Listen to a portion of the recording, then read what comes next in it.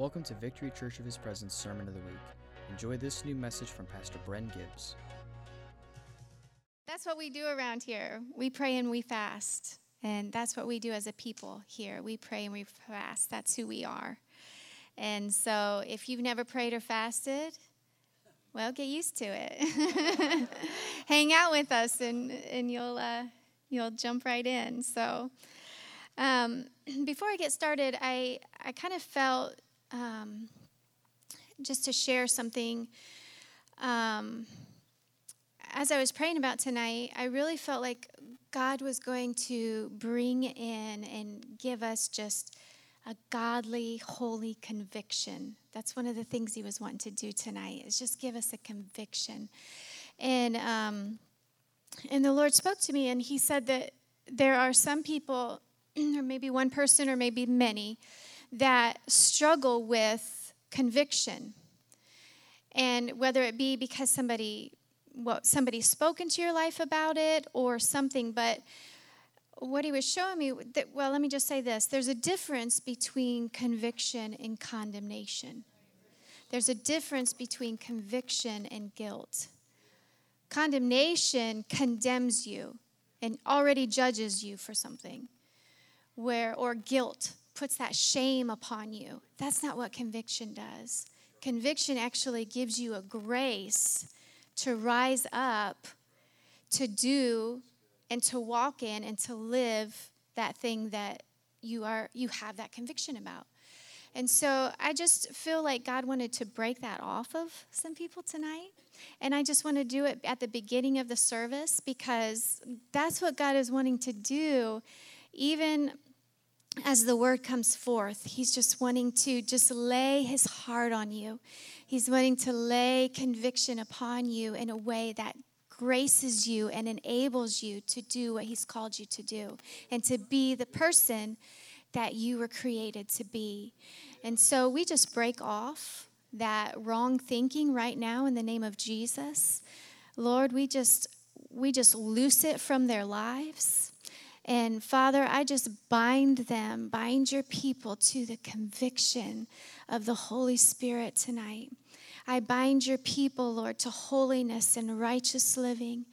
I bind your people, Lord, to your presence and to receiving and embracing what you're doing in them through the conviction of the Holy Spirit.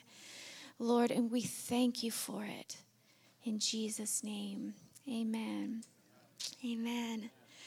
All right, so we're going to start in Ephesians tonight. So if you have your Bibles or your iPhones or whatever you have, we're going to start in Ephesians chapter 5.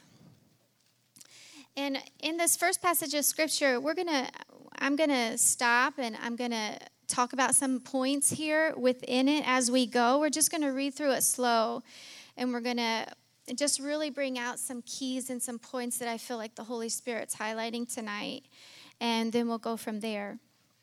So it's Ephesians chapter 5, verse 1. It says, "Therefore, be imitators of God as dear children." We'll get back to that one in a little bit. Verse 2, "And walk in love, as Christ also has loved us and given himself for us, an offering and a sacrifice to God for a sweet smelling aroma." And, it says to walk in love as Christ has loved us. And how did Christ demonstrate his love for us? He demonstrated it as an offering and a sacrifice. And that's what love is. Love is giving of yourself, denying yourself. Love is about sacrificing. And that's how Jesus displayed it. And oftentimes, I think people are really confused about love right now in our culture. And where love is, it's, well, you're not loving me, and all this stuff, because maybe we say something that convicts, or maybe we say something that is out of love, but they don't feel the love. And so, but this is what love is. It's Jesus sacrificing. It's giving of ourselves. And so my question is not, we got to stop judging everybody else as to what their love looks like and what they're, how you're loving me and are you loving me right and everything. But we have to judge our own selves and say, are we loving right? Are we loving God right? Because ultimately that's the number one thing. Are we loving God right? And are we giving of ourselves unto God? Are we sacrificing unto God? So let's keep going. Verse 3. But fornication and all uncleanness or covetousness, let it not even be named among you, as is fitting for saints. So what is fitting for us as saints is there not even to be a hint or even word of the saints of God living in fornication. There shouldn't be among us, what's fitting for us is that there shouldn't be a hint of pornography. There shouldn't be a hint of sexual immorality. There shouldn't be a hint of these things within us and among us. These things being said. There shouldn't be a hint of uncleanness or covetousness, of coveting other people, which is idolatry, it says later on. Let it not even be named among you, because this is what is fitting for the saints. Neither filthiness, nor foolish talking, nor coarse jesting, which are not fitting, but rather giving of thanks. For this you know that no fornicator, unclean person, or covetous man who is an idolater has any inheritance in the kingdom of Christ and God. Let no one deceive you with empty words, for because of these things the wrath of God comes upon the sons of disobedience. We didn't know wrath was in the New Testament, did we? Everybody says it's in the Old Testament. Oh, that's under the Old Covenant. It's in the New Covenant. It's right here. Who would have thought? Therefore, do not be partakers with them, for you were once darkness, but now you are light. Light in the Lord. Walk as children of light. For the fruit of the Spirit is in all goodness, righteousness, and truth. So walk as children of light, finding out what is acceptable to the Lord. And have no fellowship with the unfruitful works of darkness, but rather expose them.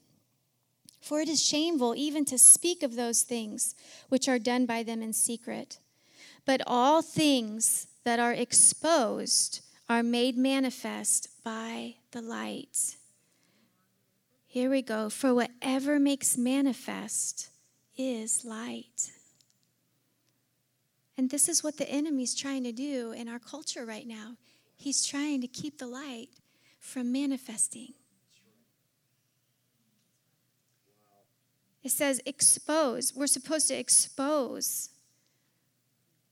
the works of darkness. That word expose means refute, convict, correct.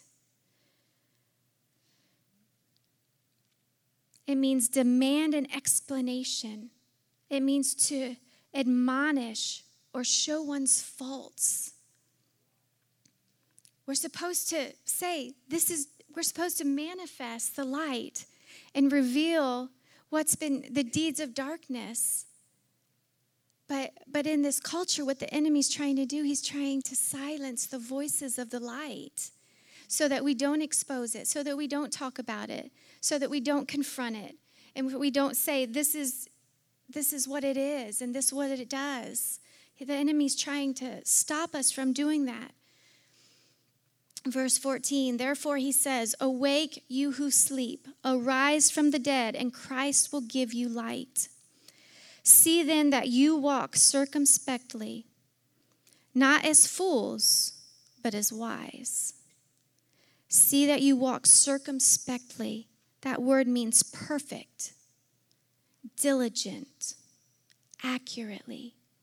See that you walk accurately, not as fools, but as wise, redeeming the time. That word redeeming means to recover from the power of another.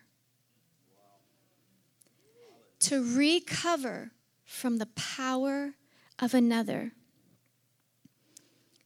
Redeeming the time because the days are evil. See, just as Brian spoke about, I believe it was, may have been 2 weeks ago, 1 or 2 weeks ago, where he was talking about how Jesus has already done it. He's already destroyed the deeds of darkness. And our job is to enforce that which Jesus has already done. And that's what this scripture is saying. The days are evil. But what we are to do, we're to redeem the time right now. We're to recover from the power of another. You know, when something is decided in a courtroom, if something is decided where a person is not supposed to have a child, guess what? Someone has to go and get that child out of that house and redeem it from that place and take away the power of that person. Somebody has to do that, even though it was decided in the courts. Somebody has to go do it. If a judge or in a courtroom, there is a decision that somebody does not belong in a home, there has to be people, authorities, people with authority to go to that home and remove that person from that house. That is what God's calling us to do, to recover, to redeem the times because the days are evil. Verse 17, therefore do not be unwise. Some translations say foolish. But understand what the will of the Lord is. And do not be drunk with wine, in which is dissipation, but be filled with the Spirit. Being drunk with wine, which leads to dissipation. Dissipation means debauchery, immorality, corruption, wickedness, sin. It's all things fleshly. That's what being drunk with wine leads to. When you get drunk on wine, as my husband often says, you know, in every bottle of alcohol, there is the potential for violence, for rape, for incest, for immorality, for sin. You can go down the list. But we are to be filled with the Spirit of God. Be filled with Him, immersed in Him, speaking to one another in psalms and hymns and spiritual songs, singing and making melody in your heart to the Lord, giving thanks always for all things to God the Father, in the name of our Lord Jesus Christ, submitting to one another in the fear of the Lord. All right. I want to go back to one verse, and that's verse 17. It says, therefore, do not be foolish, but understand what the will of the Lord is. So what God is saying, what the scripture is saying here is that the opposite or the contrast of understanding the will of God is to be foolish. The opposite of to understand the will of God is to be foolish. So maybe you're thinking, okay, so what does that mean? If you're unsure of a situation, does that mean that you're a fool? You know, if you're not sure about something, if you're not sure what the will of God is in a situation, does that mean that you're a fool? Well, let's read a little bit. James chapter 1, verses 5 and 6, it says, if any of you lacks wisdom, what should you do? You should ask God, who gives generously to all without finding fault, and it will be given to you. But when you ask, you must believe and not doubt, because the one who doubts is like a wave of the sea, blown and tossed by the wind. Okay, so what God's saying is that there's a grace there. You know, it says God gives generally to all without finding fault. So if you don't know about a situation, if you lack wisdom in a situation or about a topic or anything in this life, if you lack the wisdom and you ask of God, God will give you the answer. He will give you the key. He will give it to you, and he'll not find any fault in you for doing it. He wants you to come. He wants you to come to him to receive the answers that you need for your life, for your situations, for your purposes. So let me read another one. Actually, it's right here in Ephesians 5. It's the end of verse 8. It says, "Walk as children of light." Verse 10 says, finding out what is acceptable to the Lord. Finding out what's acceptable to him. So it's not that we just naturally know, but we are finding out what is acceptable unto the Lord.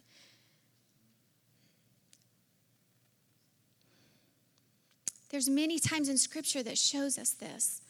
You know, Rebecca, when she was pregnant with her 2 sons, she had twins in her belly. It was Jacob and Esau. And she was struggling. Her pregnancy was difficult. She was struggling in her pregnancy. And what does the word say? It says that she inquired of the Lord. And the Lord revealed to her why she was struggling and what was going on inside of her womb between the two boys. She inquired of the Lord, and the Lord gave her wisdom. King David, over and over again, on numerous occasions, he would inquire of the Lord for, now hear this prophetically too, but he would inquire of the Lord on what battle he should enter into. Did you hear it prophetically? Who he should go after and attack. What cities he should overtake. Over and over again, he would inquire of the Lord on these things. He didn't flippantly just say, hey, I'm a warrior. I'm going to take it. You know, he inquired of the Lord. Jehoshaphat inquired of the Lord. And Israel had victory without even fighting the enemy. When Jehoshaphat inquired of him. You remember that amazing story, you know? And all they did was worship God. And the enemy said, this is my battle. You're not going to do anything. Could you imagine if they didn't inquire of the Lord and then they went in to fight? I mean, but what a beautiful testimony. The scripture says in 1 Chronicles 10 that King Saul died. It says it in the word clearly that King Saul died because he failed to inquire of the Lord. So the key is inquiring of the Lord. That's the key. That's the key to not being foolish, but understanding what the will of God is to inquire of him, to seek him. And this is, if you know, sometimes we get asked, the question, how do you know the will of God? How do you learn the will of God? How do you begin to walk in the will of God? And ultimately it begins with this, with the word that's written, that's revealed to us, that's given to us, that people died so that we might have this. That's what this is all about. And this is where we begin to find the word of God, to know what is true, to know what his will is, to walk in it. And as we learn this, then we begin to hear the Holy Spirit speaking to us what his will is. Because we know this and we know what truth is, so that when the Holy Spirit speaks it lines up with this and it coincides with it. You know, he won't go against this. He won't. And that's how we begin to learn the word of God. Romans 12, we all know this scripture. Romans 12, verse 2, it says, do not be conformed to the pattern of this world, but be transformed by the renewing of your mind. You renew it in this word. Then you will be able to test and approve what God's will is. See, this shows you God's will, his good, pleasing, and perfect will. All right. So what we're going to do, we're going to take this a little step further. And so go with me here, if you will. All right. Oftentimes, when in Scripture, when they, especially in the New Testament, because that's where it often says they inquired of the Lord. But when they inquired of the Lord, oftentimes they would go to prophets to inquire of him. And the prophet would get the word from the Lord, or the prophet would inquire of the Lord for them. And that's how they would receive the Lord, the word, not always, but oftentimes it was like that. Did you know that the prophets in the Old Testament, many of them were priests before they were prophets? They were first priests. And so what that teaches us is that what were the priests doing? They were before the Lord. They were in the presence of God. They were ministering unto the Lord. They were singing before the Lord. They were, praying unto him. They were worshiping the Lord. And in that presence and atmosphere, they began to hear the voice of God. That's how the prophets, that's who God often raised up, was those men who were doing those things. And so just as we are a kingdom of priests, right? Before God. And so this is what God is wanting to do in our hearts and in our community, in our lives, is to raise us up in order to hear the voice of the Lord for ourselves and for others, a community of the prophetic. Do you know how intercessors, many of you who know an intercessors are often prophetic,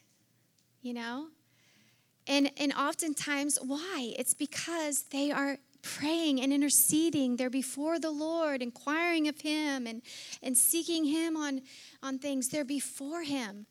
And so God begins to do that in their life. They begin to tap into that, hearing the voice of God and releasing it. And so I think that, let me just say this. One area in our culture where I think maybe we've failed, or maybe it's just revealing of the hearts, or maybe it's a little mixture of both. But I think it's in social media, on hearing the voice of the Lord. All right? Because in social media, everyone has an opinion, don't they? Everyone has an opinion. Everyone, and in that, world, it seems like everyone's voices are of equal value, But that's not the way it is. It should be in the kingdom. Not everyone's words are of equal value. The word of the Lord is highly esteemed. And so what happens in our social media and culture is everyone has an opinion, and everyone has an opinion about this person's opinion, and everyone has an opinion about, everything that's posted, there's an opinion about it. And what I feel is that we no longer look to hear the voice of the Lord. We're no longer looking and saying, okay, that one is a man of God. That one knows the voice of the Lord. Or we don't even look at maybe their call, the call of God on their life. Because if we are to esteem, we have to esteem people's calls. In the Old Testament, they esteemed the prophets. They knew that whether they liked it or not, they were going to get the word of the Lord from them. But in today in our culture and with social media and the news and all these things, everybody's throwing out opinions, but who has the word of the Lord? That's what we're supposed to be looking for. Who is declaring the word of the Lord? Are we declaring the word of the Lord? Are we saying the heart of God? Are we declaring the heart of God? And it's important.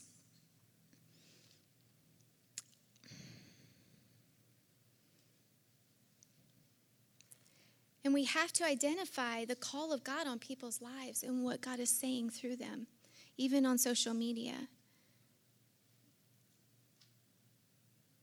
Because you could be saying something that's contrary to what God is saying. And one thing that I saw, and I really feel like this is one thing that I identified in our last election. All right? You know, everybody had an opinion. And when we were talking even over the whole Christian community, people didn't know what to do, what was going on. It seemed really crazy, you know, and some people felt like they couldn't vote at all. And some, because, you know, who's the righteous one? I have to vote for righteousness, you know, which I believe Mike Pence was a man of God, but many people didn't feel like they could vote because of who he was connected to. And, you know, and all of these things were going on. And some people were siding with this one and saying, you know, I support this person. And then other Christians were saying, I support this one. And it was like, where's the voice of God in all of this? Where is what God is saying? Who God has put his, you know, appointment upon? Who has God called for this season and this hour to do this purpose? And because the Christians as a whole, there wasn't a unity. There wasn't a, you know, them rallying together and knowing. Because there was some on both sides. You know, highly respected ministers on both sides. And so, there was one group of people that I saw that there was unity in. And it was with the prophets and the apostles. If you looked at what they were saying, they were in unity. And it didn't matter if some of them didn't even run together. Some of them didn't know each other. You know, they were very different from each other. But yet, there was unity in what they were hearing from God, the prophetic dreams that they were having, that God was revealing his heart, the prophetic words, you know, God revealing to them in different ways of who God was appointing for this time and how he was going to use them. That was the same. And I believe that we have to, as a people, not only hear God for ourselves, but also be able to hear God through others. That God has anointed and appointed godly men and women and understand their place and their calling and the weightiness of their words, like the apostles and the prophets. You know, and then because what God does with that is then when the apostles and prophets stand and say what the word of the Lord is and the purpose of God and what God is doing right now in the kingdom, and the saints of God, even if it's a remnant of the saints of God coming into agreement with that because they identify the gift on their life and they honor that, and because they honor what God is doing, and there's unity and there's corporateness, that's where God moves. That's where God moves. And it doesn't necessarily have to be everyone, but it just has to be a group. It might just be a remnant. Sometimes God just uses the remnant. But this is what happened in the book of Acts, where the apostles, the people would come to the apostles, the teaching and the preaching of the word. You know, they took heed to their doctrine and to their teaching, and they would meet in homes and they would pray and they would declare and they would decree together with the leaders. And that's how God was moving in their region, and the kingdom of God was advancing, and miracles and signs and wonders were happening in their midst because there was the power of agreement and honoring of one another and who they were, not only as godly men and women, but also what God had placed on them, the call of God upon their lives. And that's how God was moving in that time. And like I said, sometimes it's not, you don't need all. You don't need the large numbers. We know the story of Gideon. It's amazing how he had 30,000 men ready to go and fight with him. And this is what God says: I cannot deliver Midian into their hands, or Israel would boast against me. He was saying there's too many. And so what does God do? He puts us in a place so that we won't even sin against him when it's all over with. You know, he protects us from ourselves. But it's to give God the glory and to show that God did it so that we don't sin against him. But it went all the way down from 30,000. He took it all the way down to 300.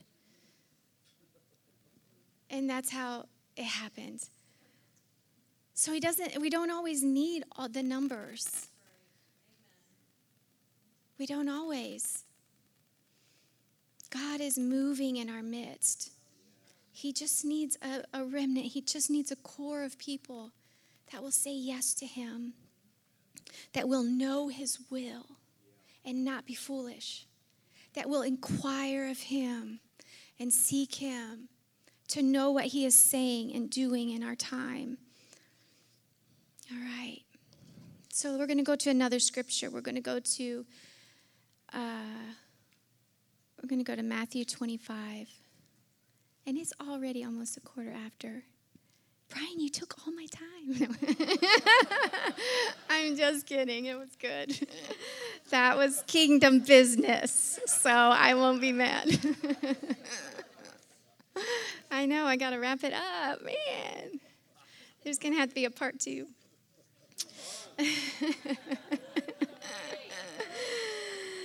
All right, so where am I going here?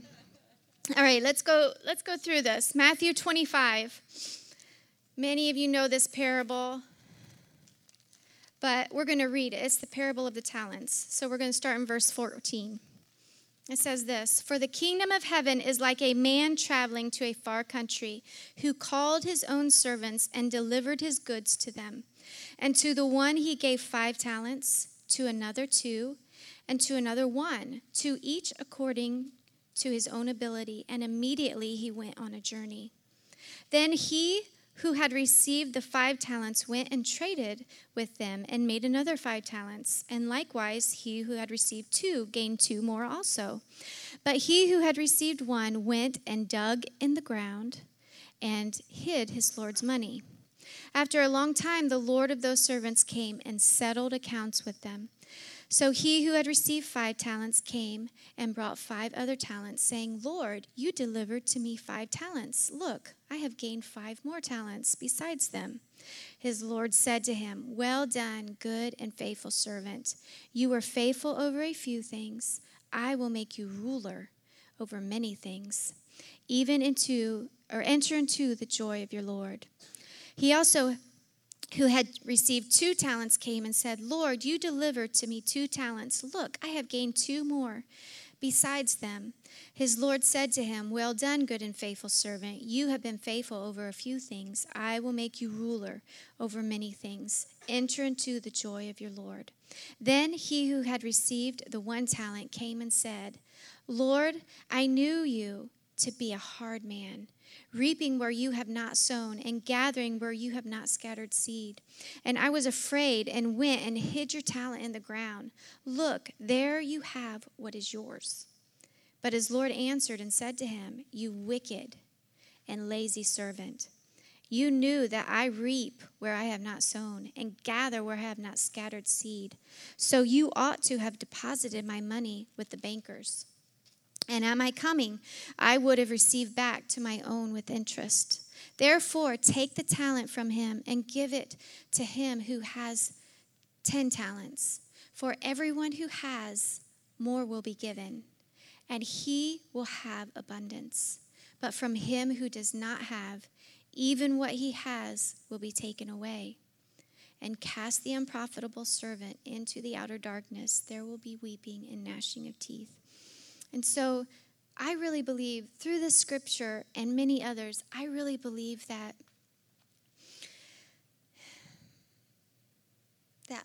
this life is really a resume for the next life. This is a resume. You're in a resume. You're going to on a job interview. But see, in this resume, God gives grace to you. He gives grace like a father does. And he says, okay, let's see how you're going to solve this one. Let's see if you give up. Let's see how you handle being treated wrongly. Let's see how you handle being treated unfairly. Let's see how you handle something that was supposed to be yours but was taken away from you. Let's see how you worked with that. Let's see if you give up or if you keep going. Let's see how you deal with the trials in your life that life handed you. Let's see how you overcome. See, that's what it's about. And so one thing, though, that's important is that God doesn't measure what you have by what he gives you. He measures what you have by the overflow or the increase of it. He measures what you have by what you do with it. He doesn't measure it by what he gives you. So when God gives you something, he doesn't say, oh, look, I gave Terry 5 talents, everybody. But Kathy only got 1, but that's okay, He doesn't look at that. He looks at what you do with it.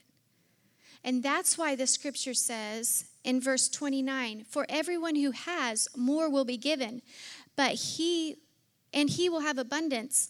But from him who does not have, even what he has will be taken away. Well, how can something be taken away if you don't have anything? Because he's looking at what you've done with what he has given you. You don't have because you didn't do anything with what he gave you. He doesn't look at what he gives you. He looks at what you do with it. He looks at what you create with it. That's what he's looking at for all of our lives. And I know I got to wrap up. I just want to make a few more points here. And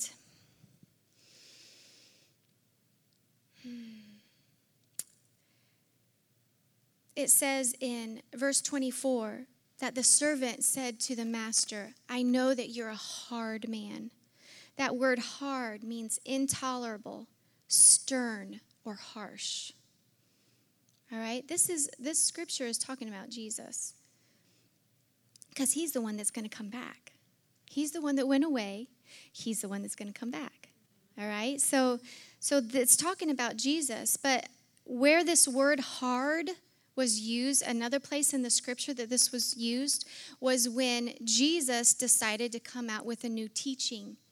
And that teaching was, unless you eat of my flesh and drink of my blood, you have no part with me. And the people said, this is a hard teaching. That's the same scripture that's used here. It's the same word, hard, that was used. But what happens, though, is that the servant judges himself by his own words, because he said, I knew you were this way. I knew you were hard. You reap where you don't sow. You gather where you haven't scattered. I knew you were like that. But what a servant is supposed to do is to represent his master. If he knew that his master was like that, then he should have known that's what he should have been doing. He should have been creating the same thing that he did. Again, in Ephesians chapter 5, verse 1, it says we're to be imitators of God. And we as servants of God now are not servants who don't know a lot. We serve God. We serve God by our own free will. We're not in bondage to serve God. We serve him by our own free will. And because of that, we are called to create, to increase. He gives us power to do just what he's done. Many times we think of servants because of our culture and what we've known in the past and history of slaves. And they didn't educate slaves. They didn't raise slaves up. They didn't let them learn how to read. They didn't sow into their education. And so they couldn't do but, the things just on a plantation or wherever they were serving at. But the difference with us is that we do it wholeheartedly, because they thought, if I educate this person, they may run. They may do things against me, because they'd have the wisdom and understanding to do it. But we as Christians and as bondservants unto the Lord, where we choose to be a servant of God, God raises us up and calls us and equips us. And he says, be imitators of me. And what does God do? He creates. He expands. He makes fruitful. He multiplies. He reaps where he doesn't sow. He harvests where he doesn't scatter. And so because of that, that's who we're supposed to be, who God is calling us to be. So let me wrap this up. I could say a lot more, but I'm going to go to Genesis chapter 1. And this is the first call. This is the first command and commission of God. And it says, God blessed them. Talking about Adam and Eve in the garden. And God blessed them. And God said unto them, be fruitful, multiply, and replenish the earth. Subdue it, and have dominion over the fish of the sea, over the fowl of the air, and over every living thing that moves on the earth. This is the command that God gave mankind when he created us. Be fruitful, multiply, replenish, subdue, and have dominion. And guess what? Man fell, right? And we screwed it all up. And so Jesus came, and he was the sacrifice. And God raised him from the dead. And he reestablished everything that man screwed up, right? He reestablished it. He put everything in place. And what did he do? He gave us what we call now the Great Commission, right? Go into all the world and preach the gospel. Make disciples of all nations, baptizing them in the name of the Father and the Son and the Holy Spirit. And so really, though, what Jesus did was he reestablished the first command. Making disciples. What is making disciples? It's being fruitful. It's multiplying who you are. Right? A disciple is a multiplication of you. Right? Multiply, replenish, subdue, go into all the world. Make it of all nations. Subdue and have dominion. It was the reestablishment of the first call and commission that God gave us. And this is what God is calling us. I wish I could go on, and one day we will be able to, right? Because we won't be in a time frame and a time constraint.